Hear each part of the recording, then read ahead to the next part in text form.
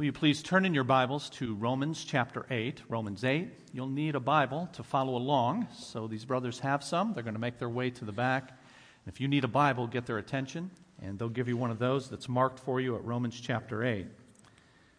Romans 8. And I wanted to just thank a couple of people before we get into our message that participate in our worship service and make it worshipful for us every week. I mentioned a bit earlier that today is the last day that we're going to have the announcements, the verbal announcements for our worship service. Larry has been doing that for several years for us. He does a tremendous job with that and getting through those as quickly as he can. So we're not eliminating those because of Larry. We're just eliminating them for the reason that I gave. So I wanted to publicly thank Larry for doing that for us. And then also to thank the people who just left here. The music folks, they do a terrific job for us every week in bringing us to and inviting us to worship the Lord. So if you agree with me, let's thank them for their ministry to us, all right?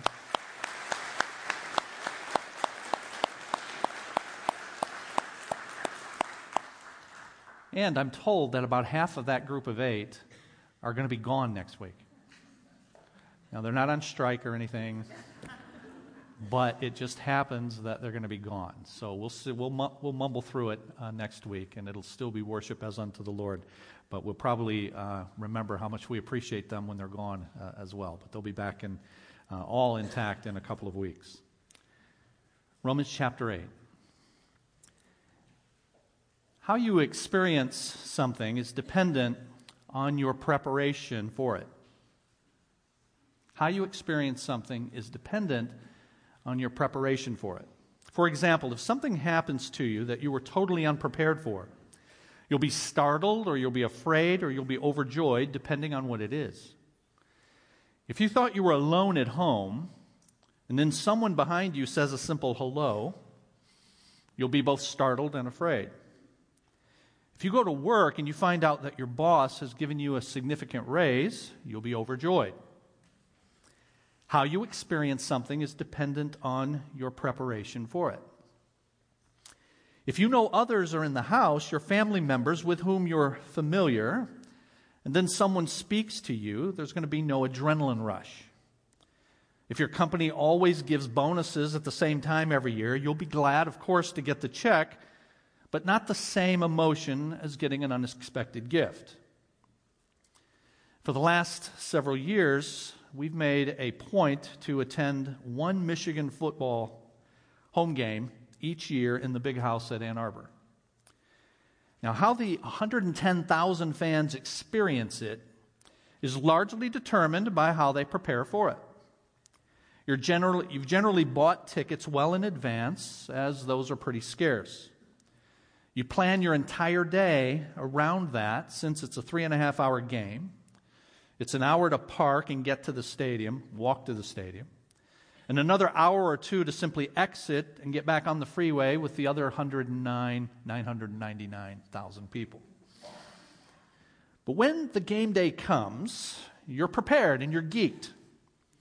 You've thought about it for at least a few times during the week. You've checked the weather to find out what you need to wear. You looked at the record of the opponent to get an idea of what to expect from the game and so on.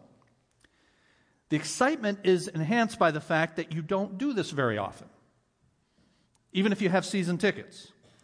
And that's because there are only 12 regular season college football games a year. And depending on the schedule, you'll have only 5, 6, or 7 of those games at home. This year it's 6. So it's a special occasion if for no other reason it doesn't happen often. But for things and people that you see and hear and experience often, that preparation needs to be even more deliberate and intentional. Seeing a relative that you've been apart from for many years gets a different reaction from seeing your family members every morning. Now that's understandable and it's fine, but that familiarity can cause us to fail to communicate to those in our family how we really feel about them as they're around us on a regular basis. We need to think about and be sure to communicate to those closest to us how much we love and appreciate them. Because seeing them every day and seeing them multiple times a day can cause us to take that great gift for granted. That principle, how you experience something, is dependent on your preparation for it. It's true in everything that we do and everything we encounter, including when we come face to face with the truths of the Word of God. How you experience those truths depends on your preparation for them. We come together each week, 52 times a year, not 6. And we do basically the same thing. And many of us have been doing this literally our entire lives, and most of us have not for our entire lives, for many years at least. Our experience on Sunday, and really any time we open God's Word, it can, if we're not careful, become like the danger of taking our families for granted. We hear it over and over, and it loses its punch. This causes preachers to try to compensate by being exciting so that we can inspire our heroes, or our hearers, I should say. Now, if you're here for the first time with us, you've already gathered in my first 5 minutes. I don't fit that exciting category.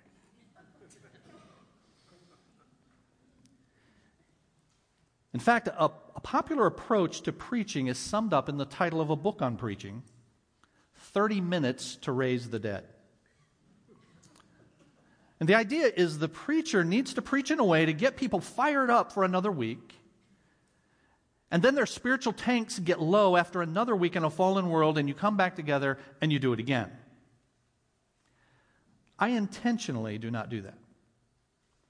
And the reason is, I believe that your inspiration, your excitement about God should come from the truth about God and the gospel and that message rather than the messenger. But I must admit, it's tempting for me, as with other preachers, to try to compensate for the lack of preparation by creating an experience for the congregation. After all, most of us have heard this truth over and over, so much that we can easily take it for granted. And so we need to be prodded and urged and stimulated. Now take, for example, the words in our passage this morning. Verses 38 and 39 of Romans 8. And please look at your Bible. We pass the Bibles out so that everybody has one. So you either have it on your phone app or you've got it. And if you're one of the phone people, I trust you that you're not texting or checking a score. Romans 8, 38.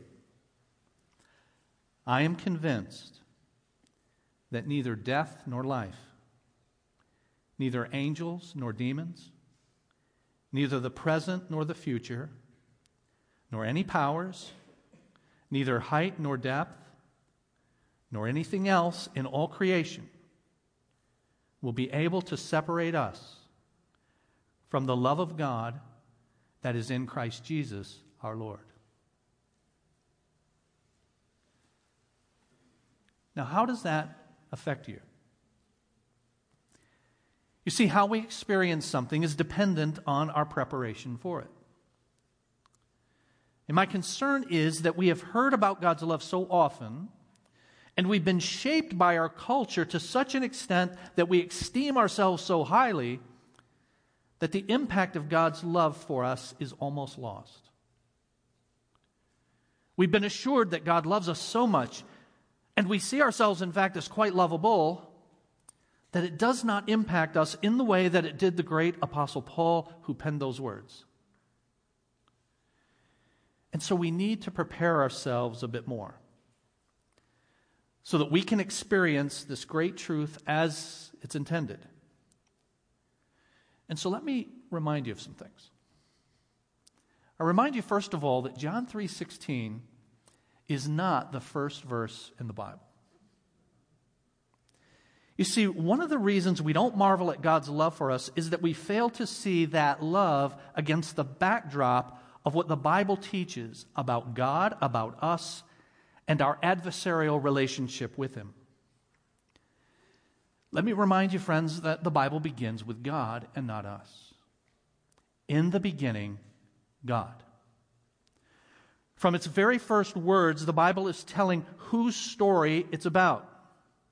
It's a story about and the revelation of God. In all it says and all the stories it records, it's first telling us who God is. From the very first chapter, the Bible establishes what we call the creator-creature distinction. God comes first. We are made in that very first chapter of the Word of God, in His image, not He in ours. We were made for Him, not He for us. He owns us by right of creation. And this God is good. Amazingly good to His creatures. But the opening chapters of the Bible tell us that we sinned. We rebelled against God. Notice, we sinned. You and me. Don't pass over that lightly. We sinned against our good and wise Creator. This is how the Bible starts. It's about Him, and we did that. Jonathan Edwards preached what is considered by many to be the most famous sermon ever in the English language, titled "Sinners in the Hands of an Angry God." God is angry because we have sinned. Our relationship with Him is estranged because of our sin. I'm going to read for you a lengthy portion of Edwards' sermon. He said, "The God that holds you over the pit of hell, much as one who holds a spider or some loathsome insect over the fire, abhors you and is dreadfully provoked. His wrath towards you burns like fire. He looks upon you as worthy of nothing else but to be cast into the fire. He is of purer eyes than to bear to have you in His sight.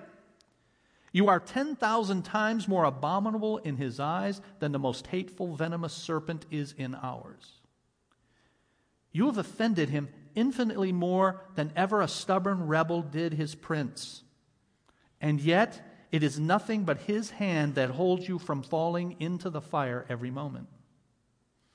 It is to be ascribed to nothing else that you did not go to hell the last night, that you were suffered to awake again in this world after you closed your eyes to sleep. And there's no other reason to be given why you have not dropped into hell since you arose in the morning, but that God's hand has held you up.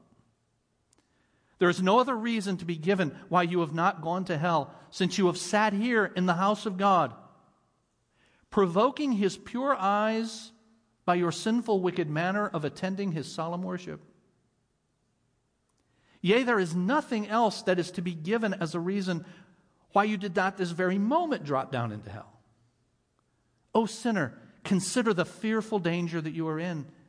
It is a great furnace of wrath, a wide and bottomless pit full of the fire of wrath that you are held over in the hand of that God whose wrath is provoked and incensed as much against you as against many of the damned in hell. You hang by a slender thread, with the flames of divine wrath flashing about it, and ready every moment to singe it and burn it asunder. And you have no interest in any mediator, and nothing to lay hold of to save yourself, nothing to keep off the flames of wrath, nothing of your own, nothing you have ever done, nothing that you can do to induce God to spare you one moment.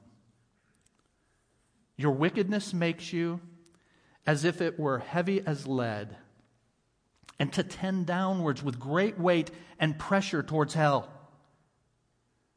And if God should let you go, you would immediately sink and swiftly descend and plunge into the bottomless gulf. And your healthy constitution and your own care and prudence and best contrivance and your righteousness would have no influence to uphold you and keep you out of hell than a spider's web would have to stop a falling rock.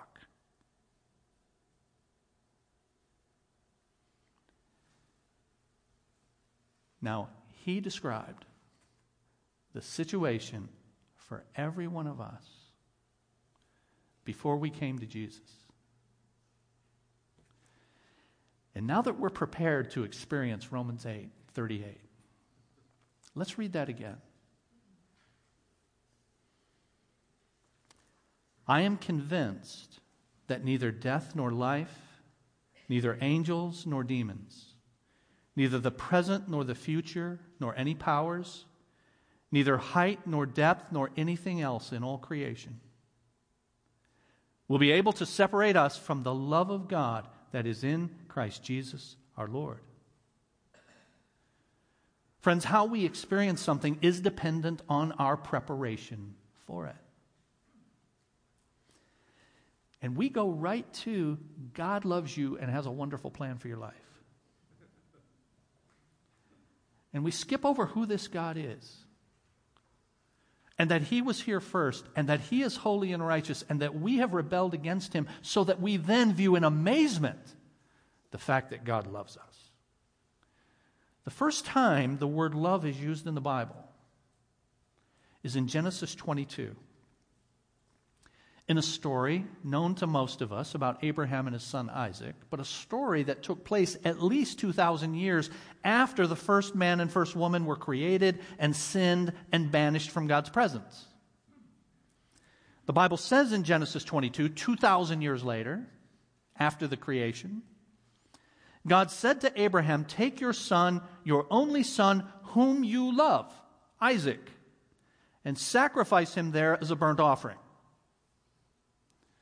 Now, this is talking, of course, about Abraham's love for Isaac. But we know that the Bible later uses that as a picture of God's love for His Son in the giving up of His one and only Son. His love for His Son, and in turn, through that, demonstrating His amazing love for us. And so we get John 3:16. God so loved the world that He gave His one and only Son. Now, we just go over that quickly. We memorized it as kids. God so loved the world that He gave. But look, God loved, and I want you to see what God loved, the world. And when it says the world, we get the idea that it means God loves everybody on the earth. He loves the whole world. He's got the whole world in His hands, all of that. But see, the word world in your New Testament is the Greek word cosmos. And it's used in negative terms throughout the Bible. This same John who wrote John 3:16 wrote 1 John chapter 2 and verse 15. Do not love the world, neither the things that are in the world. For all that is in the world, the lust of the flesh, the lust of the eyes, and the pride of life comes not from the Father, but from the world. The world and its desires pass away. He that would be a friend of the world, James 4:4, hates God. James 1:27, pure religion that God our Father accepts is this: to care for widows and orphans in their affliction and to keep oneself unspotted from the world. Romans 12:2, do not be conformed to this world, but be transformed by the renewing of your mind. Do you see, friends? God so loved the world. God so loved a world that has its own values and arrangement that is in opposition to Him and has been since the Garden of Eden. And yet, despite that, God loved. Abraham loved his son, then we reason. God loves His Son, so those are parallel, right? Well, no.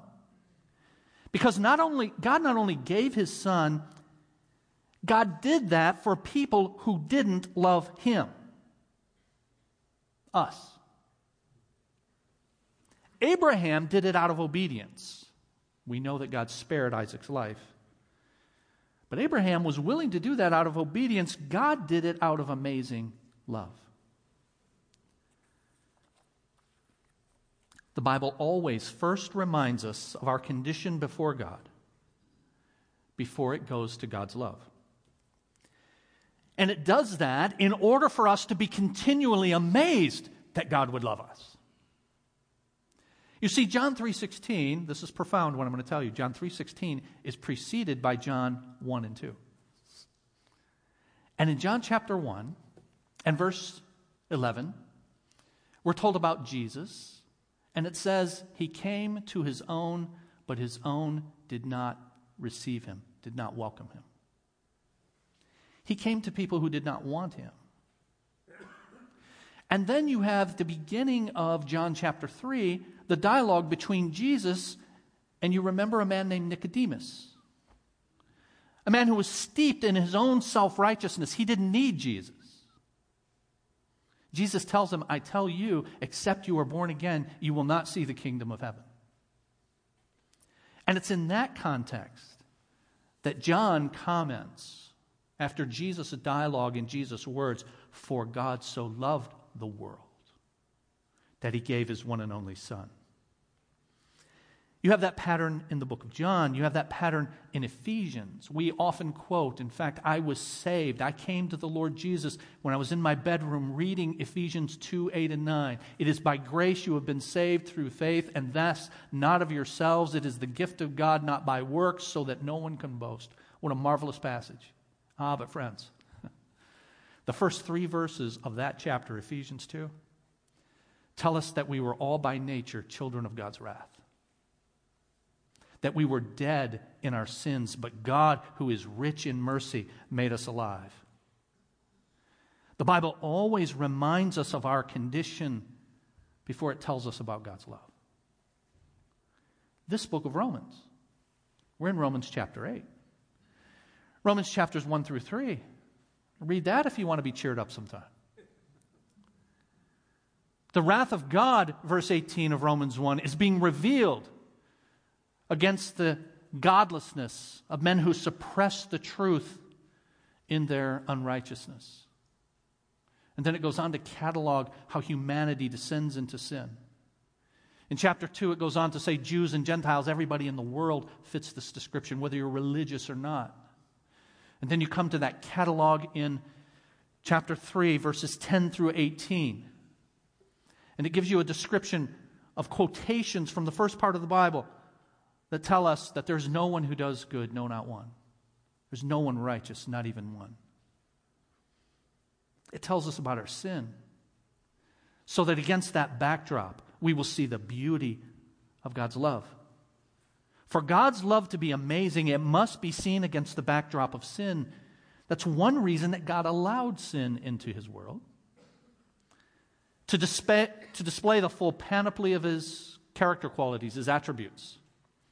In fact, in Romans chapter 9, it says, God did this to make the riches of his glory known to the objects of his mercy, whom he prepared in advance for glory, even us whom he also called. God did this, that is, God allowed sin in the world.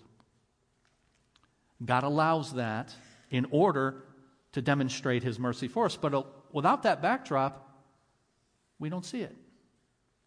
So the Bible starts with God's authority and, yes, with God's goodness, but then sin, and then God's love. Friends, when we start with love and only speak of love, we minimize it as it's not seen against the backdrop of our undeserving nature. In chapter 5 of Romans, Paul said famously, God demonstrates his own love for us in this: while we were still sinners, Christ died for us. So, instead of a famous, in my mind, infamous tract with the 4 spiritual laws that starts, God loves you and has this wonderful plan for your life, instead of that, here's what the Bible is saying. God loves you despite you.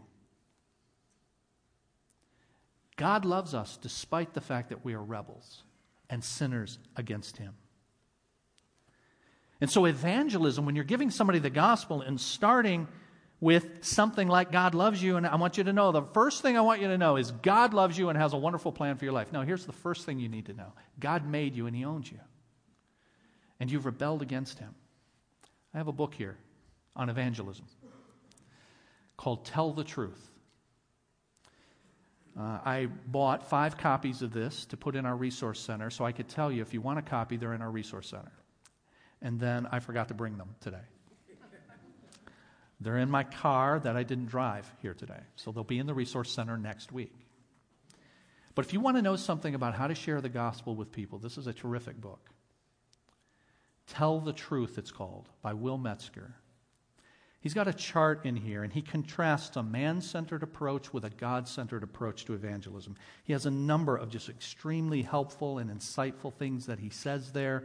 Here's the very first one. A man-centered approach has a view of God that makes the point of contact with non-Christians God's love. God loves you. Therefore, he says, God's authority is secondary. A God-centered approach, the point of contact with non-Christians is creation. God made you. Therefore, God has authority over your destiny. So I encourage you to read that. I encourage you to consider that. Now, we have an outline inserted in your program, as we do each week. And if you were here with us last week, you know that I started in Romans chapter 8, verses 31 to 39, but I only made it to verse 35. And so you see grayed out the first 4 points of the message, and that was from last week. That no one, in verses 31 through 34, no one can stop God's purpose for His people. No thing can God withhold from His people. No one can alter God's verdict regarding His people. No one can overturn God's verdict regarding His people. And then fifthly, and today, no one and no thing can diminish God's love for His people. With that background, verse 35 asks, who shall separate us from the love of Christ? And Paul, who wrote this, asks, who shall separate us? But then he follows it with a list of whats. In fact, 7 whats. Shall trouble, or hardship, or persecution, or famine, or nakedness, or danger, or sword? So they're not whos, they're whats. Why does he do that? Why does he say, who shall separate us? And then says, what about all these things? They're not people. Well, behind those things is often people who perpetrate them. Satan who instigates them, and God who allows them. And so when those kinds of things happen, it is our natural bent for us to then question, does God love me when trouble comes, when hardship comes, when persecution comes? Why is God allowing this? You've said that. You may be saying that in your circumstances even now. Maybe God doesn't love me after all. And so Paul is making sure that you understand that there is nothing, no thing, and no one who can diminish God's love for His people. There are people who perpetrate them, Satan instigates, and God allows those. It's the reason that people who don't even believe in God get angry at their circumstances. Think about that. Angry at situations. And you're angry because you know, because every person knows there's a true and living God. There is no such thing as a true philosophical atheist, and they know that there's someone behind that, there's someone who could have stopped that, there's someone who could have arranged it differently. And so they're angry that He didn't. Who shall separate us? Because behind all the whats is always a who. Who shall separate us? The word for separate, excuse me, is the same word that's used in Matthew 19. When Jesus was speaking of marriage and divorce, and He said, therefore what God has joined together, let no man separate. Let no man divorce.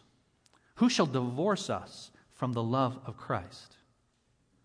And friends, this is not referring to, listen, we're going to make it to heaven. So despite all of the junk that's going on in your life and goes on in the lives of God's people, just know this, you're going to make it to heaven. That's certainly true. God is going to finish His work in us. That's all part of this passage. But it's not just that. This is speaking of the here and now and the benefits of His love that are still given, come what may, to His people in the midst of those things. So I say in your outline, adversity in life cannot do it. Adversity. Who or what shall separate us from the love of Christ? Adversity can't do it.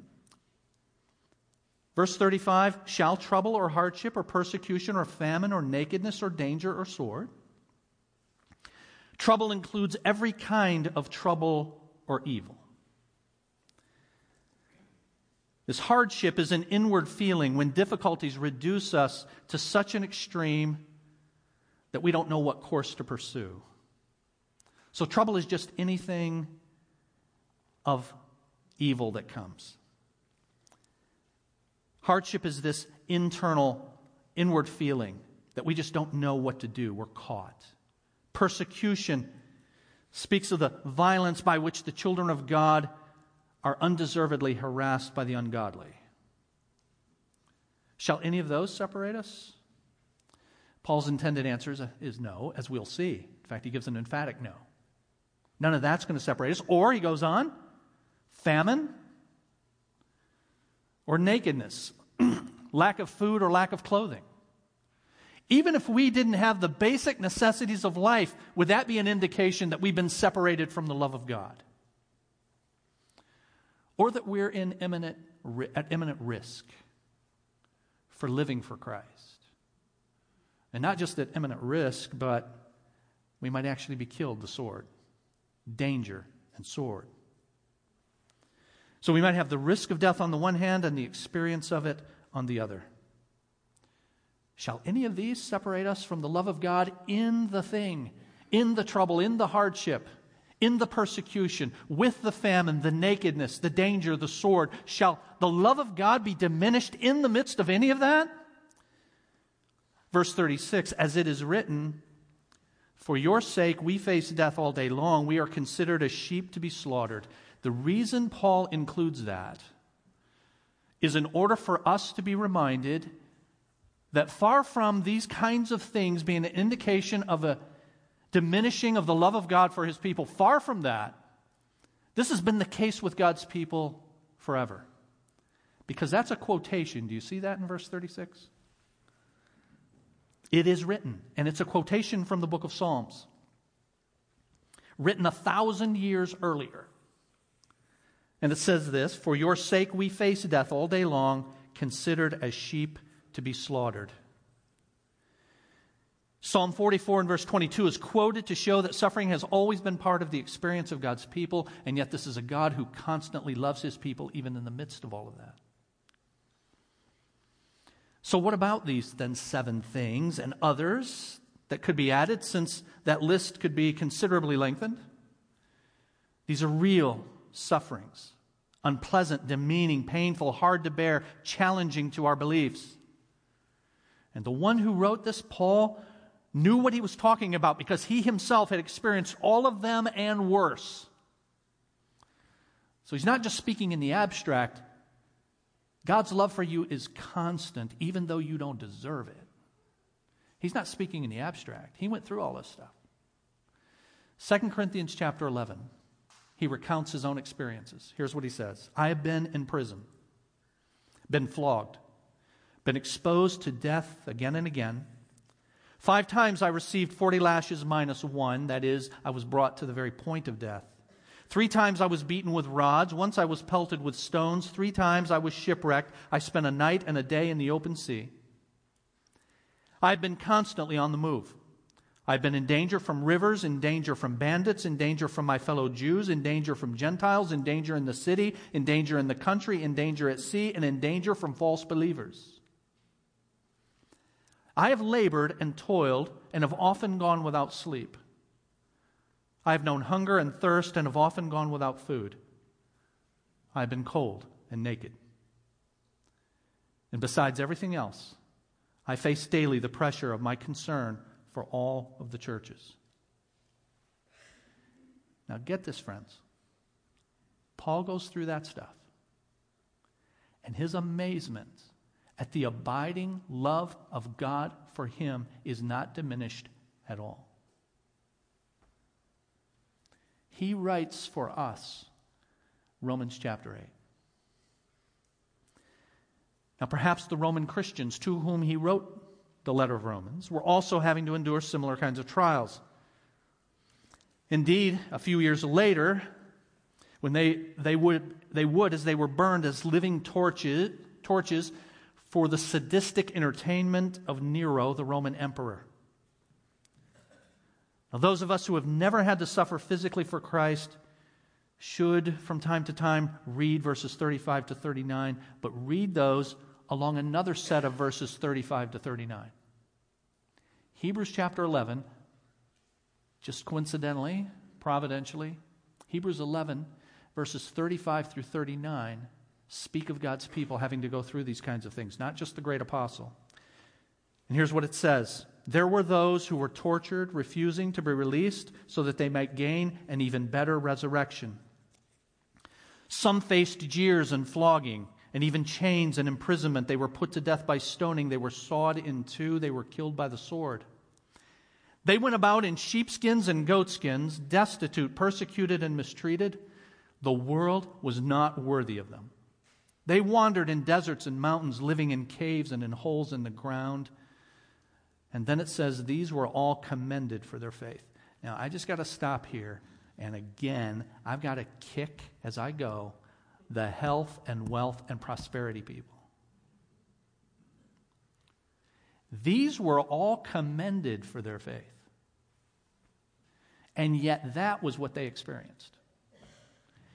And you're going to stand before people and lie to them. And tell them that if you have faith, then you will be prosperous and things will go well for you. A lie from the pit of hell.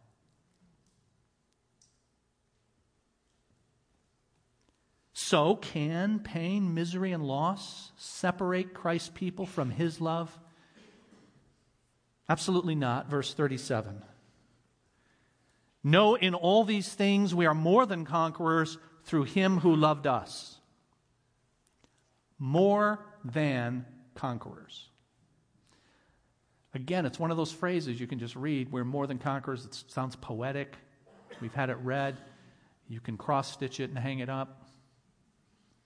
More than conquerors. I mean, isn't conqueror good enough? Being a conqueror, the Greek word that's translated here, more than conquerors, it means super victors, super conquerors. That's why it's translated more than conquerors. See, it's not just that we will overcome and we'll win in the end. That's absolutely true. We win. We win. God's people win because God wins. But it's more than that. We're more than conquerors because the victory includes the very things that God allows into our lives. You see, God's not absent in the stuff.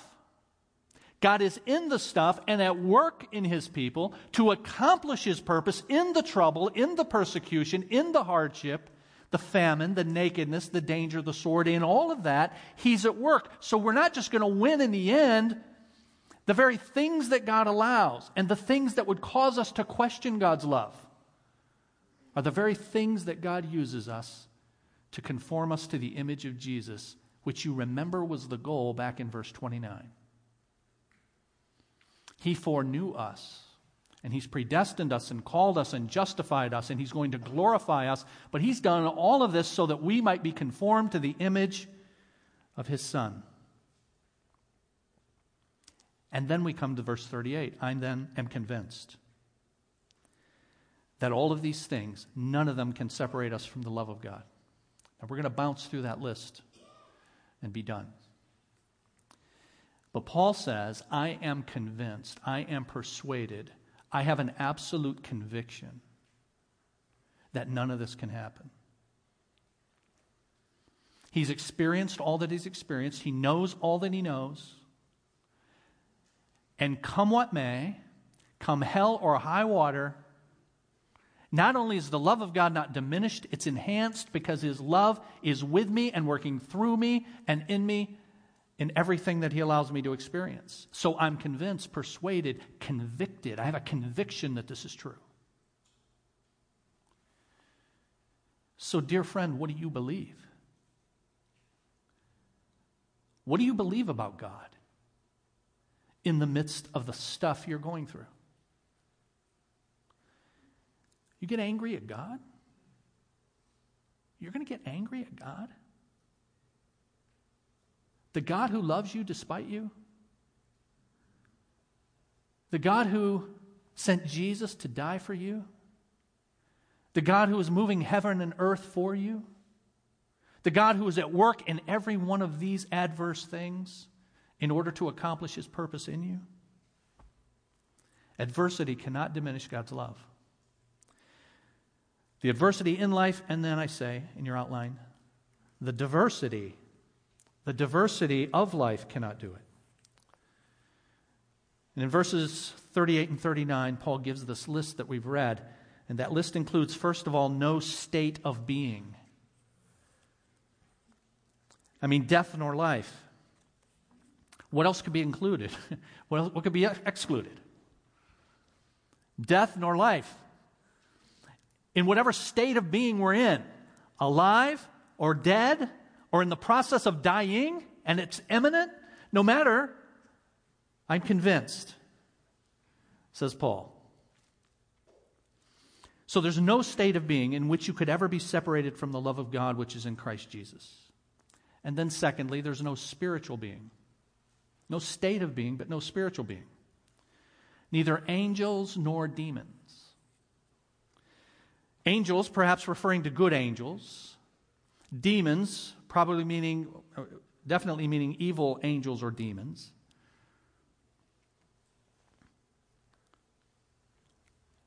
There aren't any holy angels, any of the good angels that could say to God, hey God, really caring for your holiness the way I do, I just don't think that he, Brown, ought to be part of your people. I don't think you ought to bring him up here when he dies.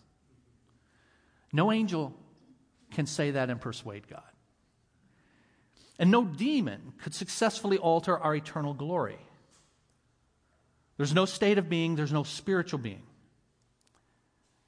Now, friends, that would be enough for me, but Paul goes on. Thirdly, no time period.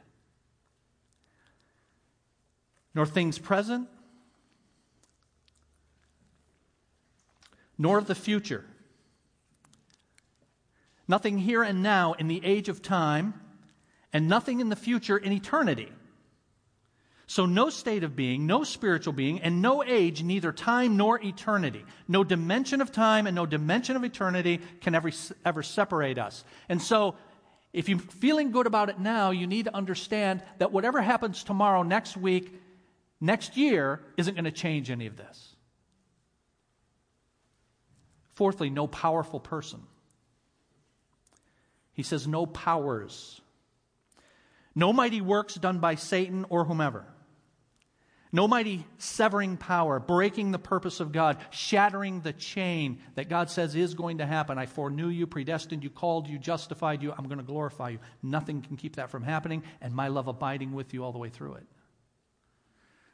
No particular place. Number 5. Neither height nor depth. In all likelihood referring to heaven and hell.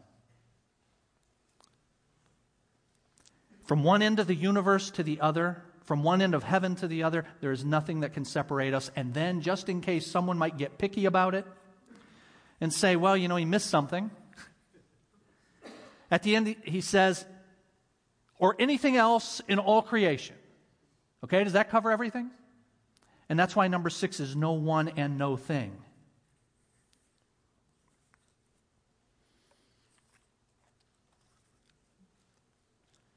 There was a little girl, and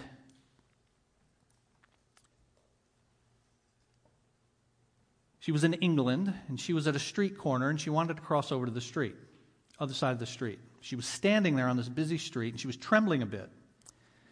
And a police officer took a look over and happened to see the fear on her face, and he walked over, and he reached down, and he took her hand in his hand, and they began to make their way across the street.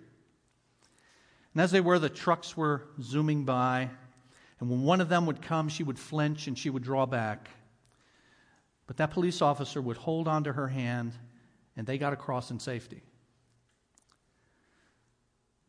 The point of that illustration is this. It's not our grasp of the Lord that matters. It's His grasp of us. a little poem says it this way: "Let me no more my comfort draw from my frail grasp of thee. Let me henceforth rejoice with awe in thy strong grasp of me." And that's what we Christians are. We've been given to understand ourselves. We've been given faith. We've been given justification. We've been given great hopes, and we've been given the assurance of the presence of the Lord Jesus Christ with us to the very end. It's something that we've been given and will sustain us and take us safely through. Nothing will separate us from the love of God which is in Jesus Christ our Lord. And so your take-home truth is this: the love of God for His people is all that matters all the time. Now we're going to bow and pray.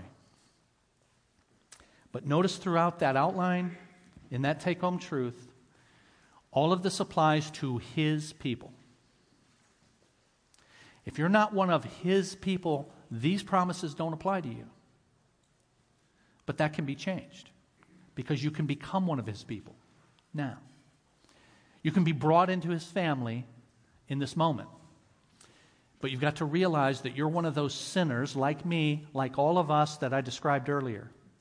You recognize that God has done the only thing that can be done to remedy your sin and give you a relationship with Him. He sent Jesus to live the life that you should have lived and died the death that you deserved.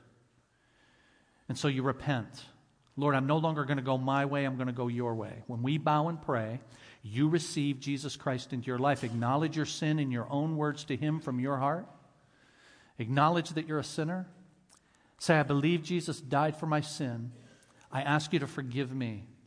I'm going to follow you with my life. I ask you to save me. And He promises to do so. Let's pray.